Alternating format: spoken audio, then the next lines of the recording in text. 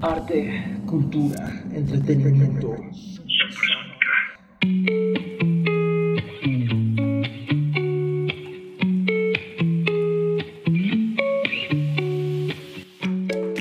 Bienvenidos una vez más a Tardeando Ando. Esto es un pequeño podcast de Supersónica. Yo soy Zeta. Y yo soy Tato. Y recuerden que estamos en Facebook, Instagram y Twitter como Supersónica Ibagué y en todas las plataformas de podcast como Spotify, YouTube, iVoox y Google Podcast como Tardeando Ando. Hoy tenemos un programa muy entretenido para ustedes, pero antes de esto vamos a hacer una dinámica súper chévere para que estén bien pendientes, así que Tato nos va a contar de qué se trata. Bueno, gente, les comento, para estos 8 podcasts que vamos a hacer en febrero, vamos a lanzar una palabra por semana, donde van a poder armar una frase y la persona que arme la frase al final de los podcasts y nos escriban en las redes sociales, en los comentarios, se va a ganar un premio sorpresa de nuestros patrocinadores. Entonces, para que estén muy pendientes de Tardeando Ando. Bueno, para el día de hoy les tenemos un tema bastante acogedor, o pues por no decir extraño, pero vamos a tocar un poco de cada cosa. Nuestro programa de hoy se llama Historias Bizarras. Chan, chan, chan. Chan, chan, chan. Un efecto dramático. Entonces, porque somos un programa de bajo presupuesto, tenemos historias que nos han contado. Yo no sé si ustedes recuerden cuando uno era chiquito y el abuelo nos contaba historias, o la tía, o el tío, o la vecina, y uno quedaba traumatizado. Esas leyendas urbanas. O le pasó al amigo de un amigo de amigo. ¿Te acuerdas de esos pequeños intermedios que daban en Cartoon Network cuando era Cartoon Network? Cuando era chévere, que daban esa historia. Esto es una historia real. Le pasó al amigo de un amigo de un amigo. ¿Te acuerdas de eso? Tengo vagos recuerdos de esa época. Bueno, ahorita te ilustro. Sí, por favor. Pero bueno, vamos a empezar hoy con varias historias. Vamos a tocar algunas no tan fuertes, otras bastante extrañas, pero son cosas que uno dice, marica, ¿en serio eso pasa? Así que, lo siento, voy a darle el poderío a Tato, que nos cuente las primeras historias del día de hoy.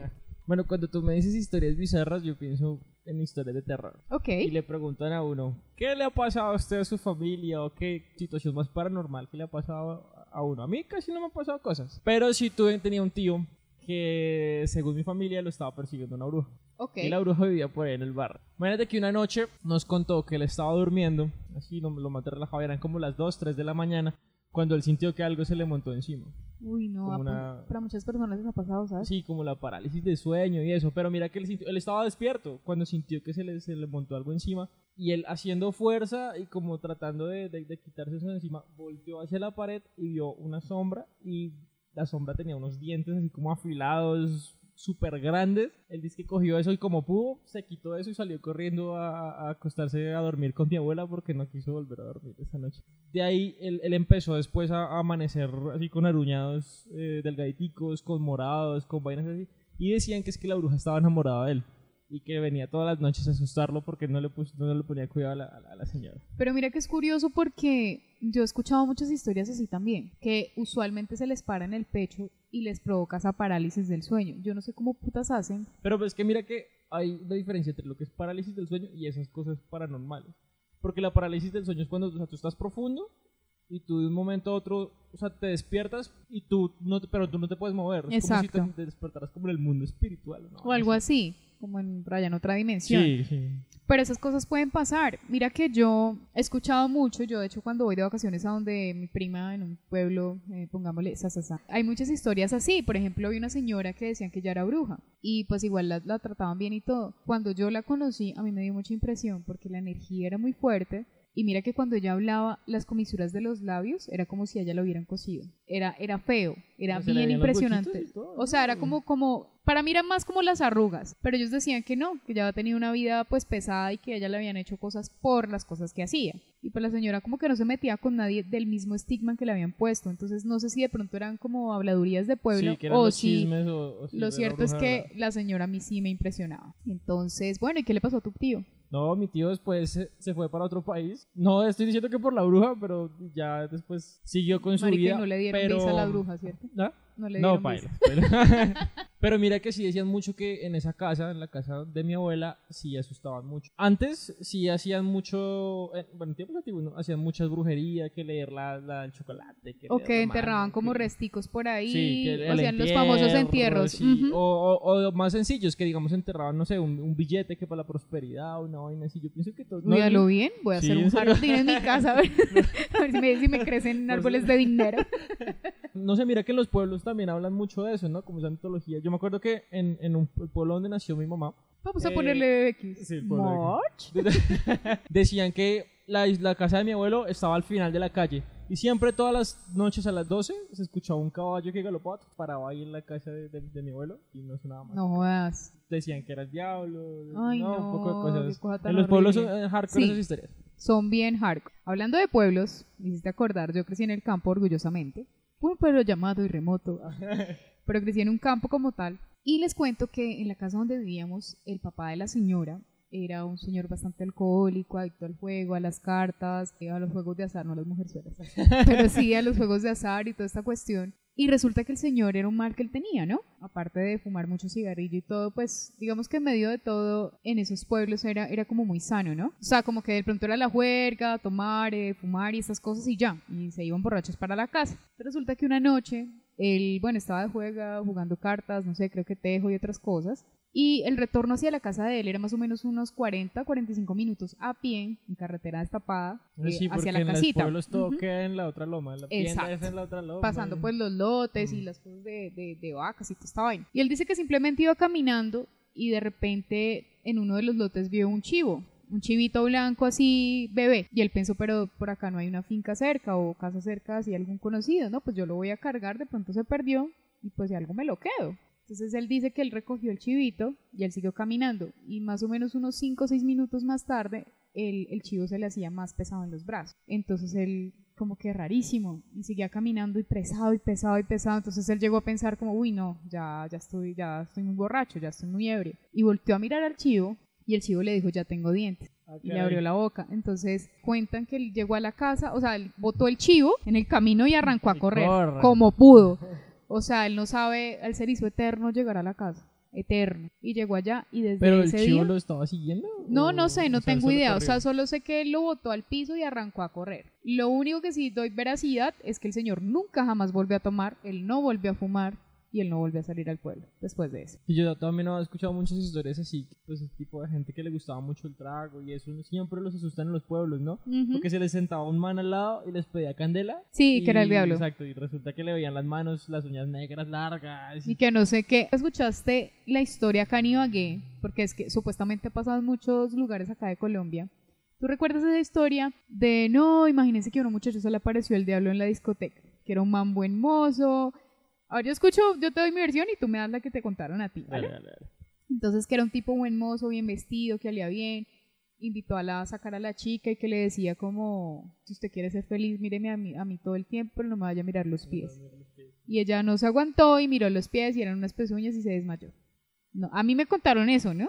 Pues es la misma historia, pero yo la escuché fue en Bogotá. En un bar en La Calera lo mismo, la chica llegó, el man así súper pinta, súper guau. No me mire los pies, que no sé qué, la vieja, yo le dicen a uno que no me mire y lo primero que hacen es bajar a mirar. Pues obvio.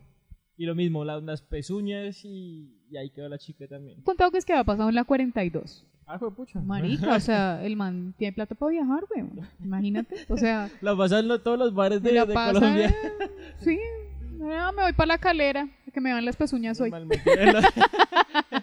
tiene plata. Puta, tiene plata. Pero bueno, ¿tú qué pensarías si una chica te dice así, ay no, si quieres ¿Una baila chica conmigo, con pezuñas? pero entonces no me mires los pies, hay una fauna o algo así? ¿Tú qué harías? O sea, ¿tú mirarías o no mirarías? ¿O qué te imaginarías que hay sin mirar? Bueno, difícil porque, o sea, la chica tiene que ir en jean, ¿no? Lo primero.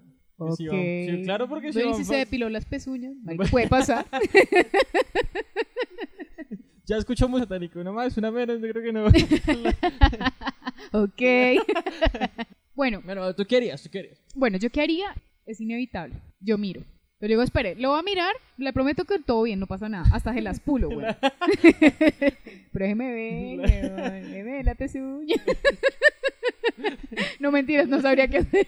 Cambiando un poco de tema que ya me escalofríos. ¿Qué otra historia has escuchado tú así como medio bizarra o extraña? Bueno, ya pasando a historias bizarras, sí. Recuerdo que una vez leí un artículo de una chica que se comió un pedazo de pulpo y el pulpo estaba mal cocinado. Bueno, la chica siguió normal y le empezó a dar un dolor en la garganta constante. La chica pensó, yo primero que era amigdalitis, y una vaina así.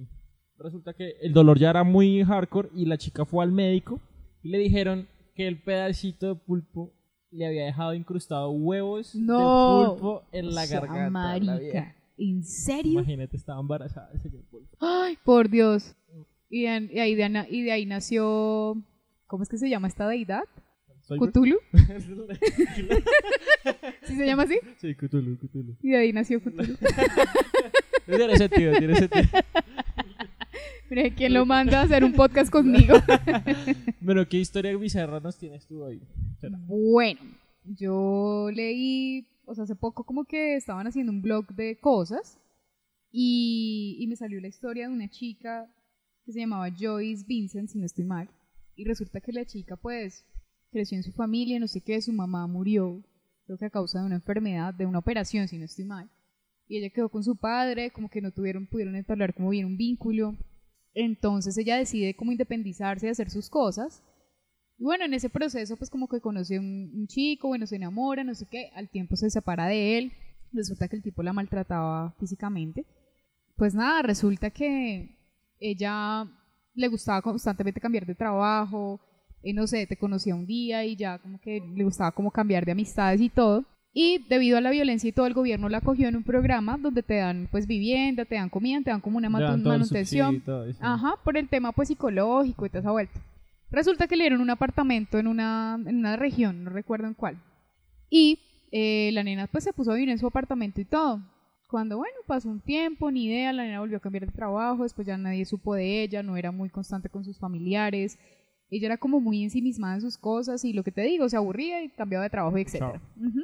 Entonces de repente el subsidio que le daba el gobierno dejó de llegar, ya no pagaba luz, nada de esas cosas, entonces fueron a reclamar el apartamento, como que marica ya no están pagando por usted, ya devuelva el espacio que se le dio porque otra persona quizás lo necesite. Sí, claro.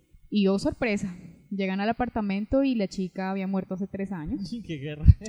Estaba en su sofá, ya pues obviamente en los huesos. Dicen que cuando abrieron la puerta había un montón de cartas en el piso sin leer, que ella estaba en un sofá al lado llena de, eso fue el 25 de diciembre, no me acuerdo de qué año, creo que 2006, si no estoy mal, llena de regalos y cosas y todo, y el televisor prendido. Sí, o sea, entonces, la encontraron ahí, así, ¿ahí? Lo más de casual. Sí, ahí. Beetlejuice, no sé. Pero estaba ahí y pues nada, entonces obviamente fue tenaz, entonces le preguntaron a los vecinos, ellos decían no, pues por acá en la zona hay como ahí pues siempre huele feo, sí, como a caños, a cosas, y pues hay mucho indigente, entonces pensamos que eran pues esos olores, el tema del ruido, pues como los indigentes oyen mucho radio, pues es como eso. Lo cierto es que pues no se encontraron ninguna prueba, ninguna cosa. Nada. 3 años el televisor prendido. Sí, marica, ya no hay apagones, qué chimba. En serio, de verdad son preguntas objetivas. O los vecinos eran muy antisociales, o pues yo no sé. 3 años, no, ya estaban los huesos. Exacto, obvio. O sea, ella fue reconocida fue por los registros dentales. Entonces, oye, y sin nadie ir, o sea, bueno, sí. Como obviamente, como era alejada, exacto, nada, supremamente alejada, amigos decían como que la nena era como en su cuento y ya, como que ya se aburría, lo que te digo, cambiaba de trabajo, cambiaba amistades, cambiaba de todo, entonces no sé si también tenía como una cuestión ahí mental o algo así. Entonces, bueno, pues básicamente esas son como nuestras historias de hoy. Y pues yo quiero saber qué historias han escuchado ustedes. Vamos a ver cuál es la historia más entretenida que nos cuenten, quedamos pendientes. Y pues para terminar, la palabra del día es cada. Pero ya saben cuál es la palabra del día, ¿la repites, por favor? La palabra del día es cada. Esa es la primera palabra de la frase. Recuerden que al completar toda la frase vamos a darle un premio de nuestros patrocinadores. Bueno, ya saben, nos pueden escribir ahí en las redes sociales. Cuéntenos, queremos saber cuáles son esas historias bizarras, esas historias de terror, esas historias que les contaban sus abuelos, sus tíos, sus familiares, sus amigos. Y ahí nos estamos leyendo. Esto fue Tardeando Ando y bueno, nos escuchamos en una próxima ocasión. Chao, chao. Chao, chao. Arte, cultura, entretenimiento.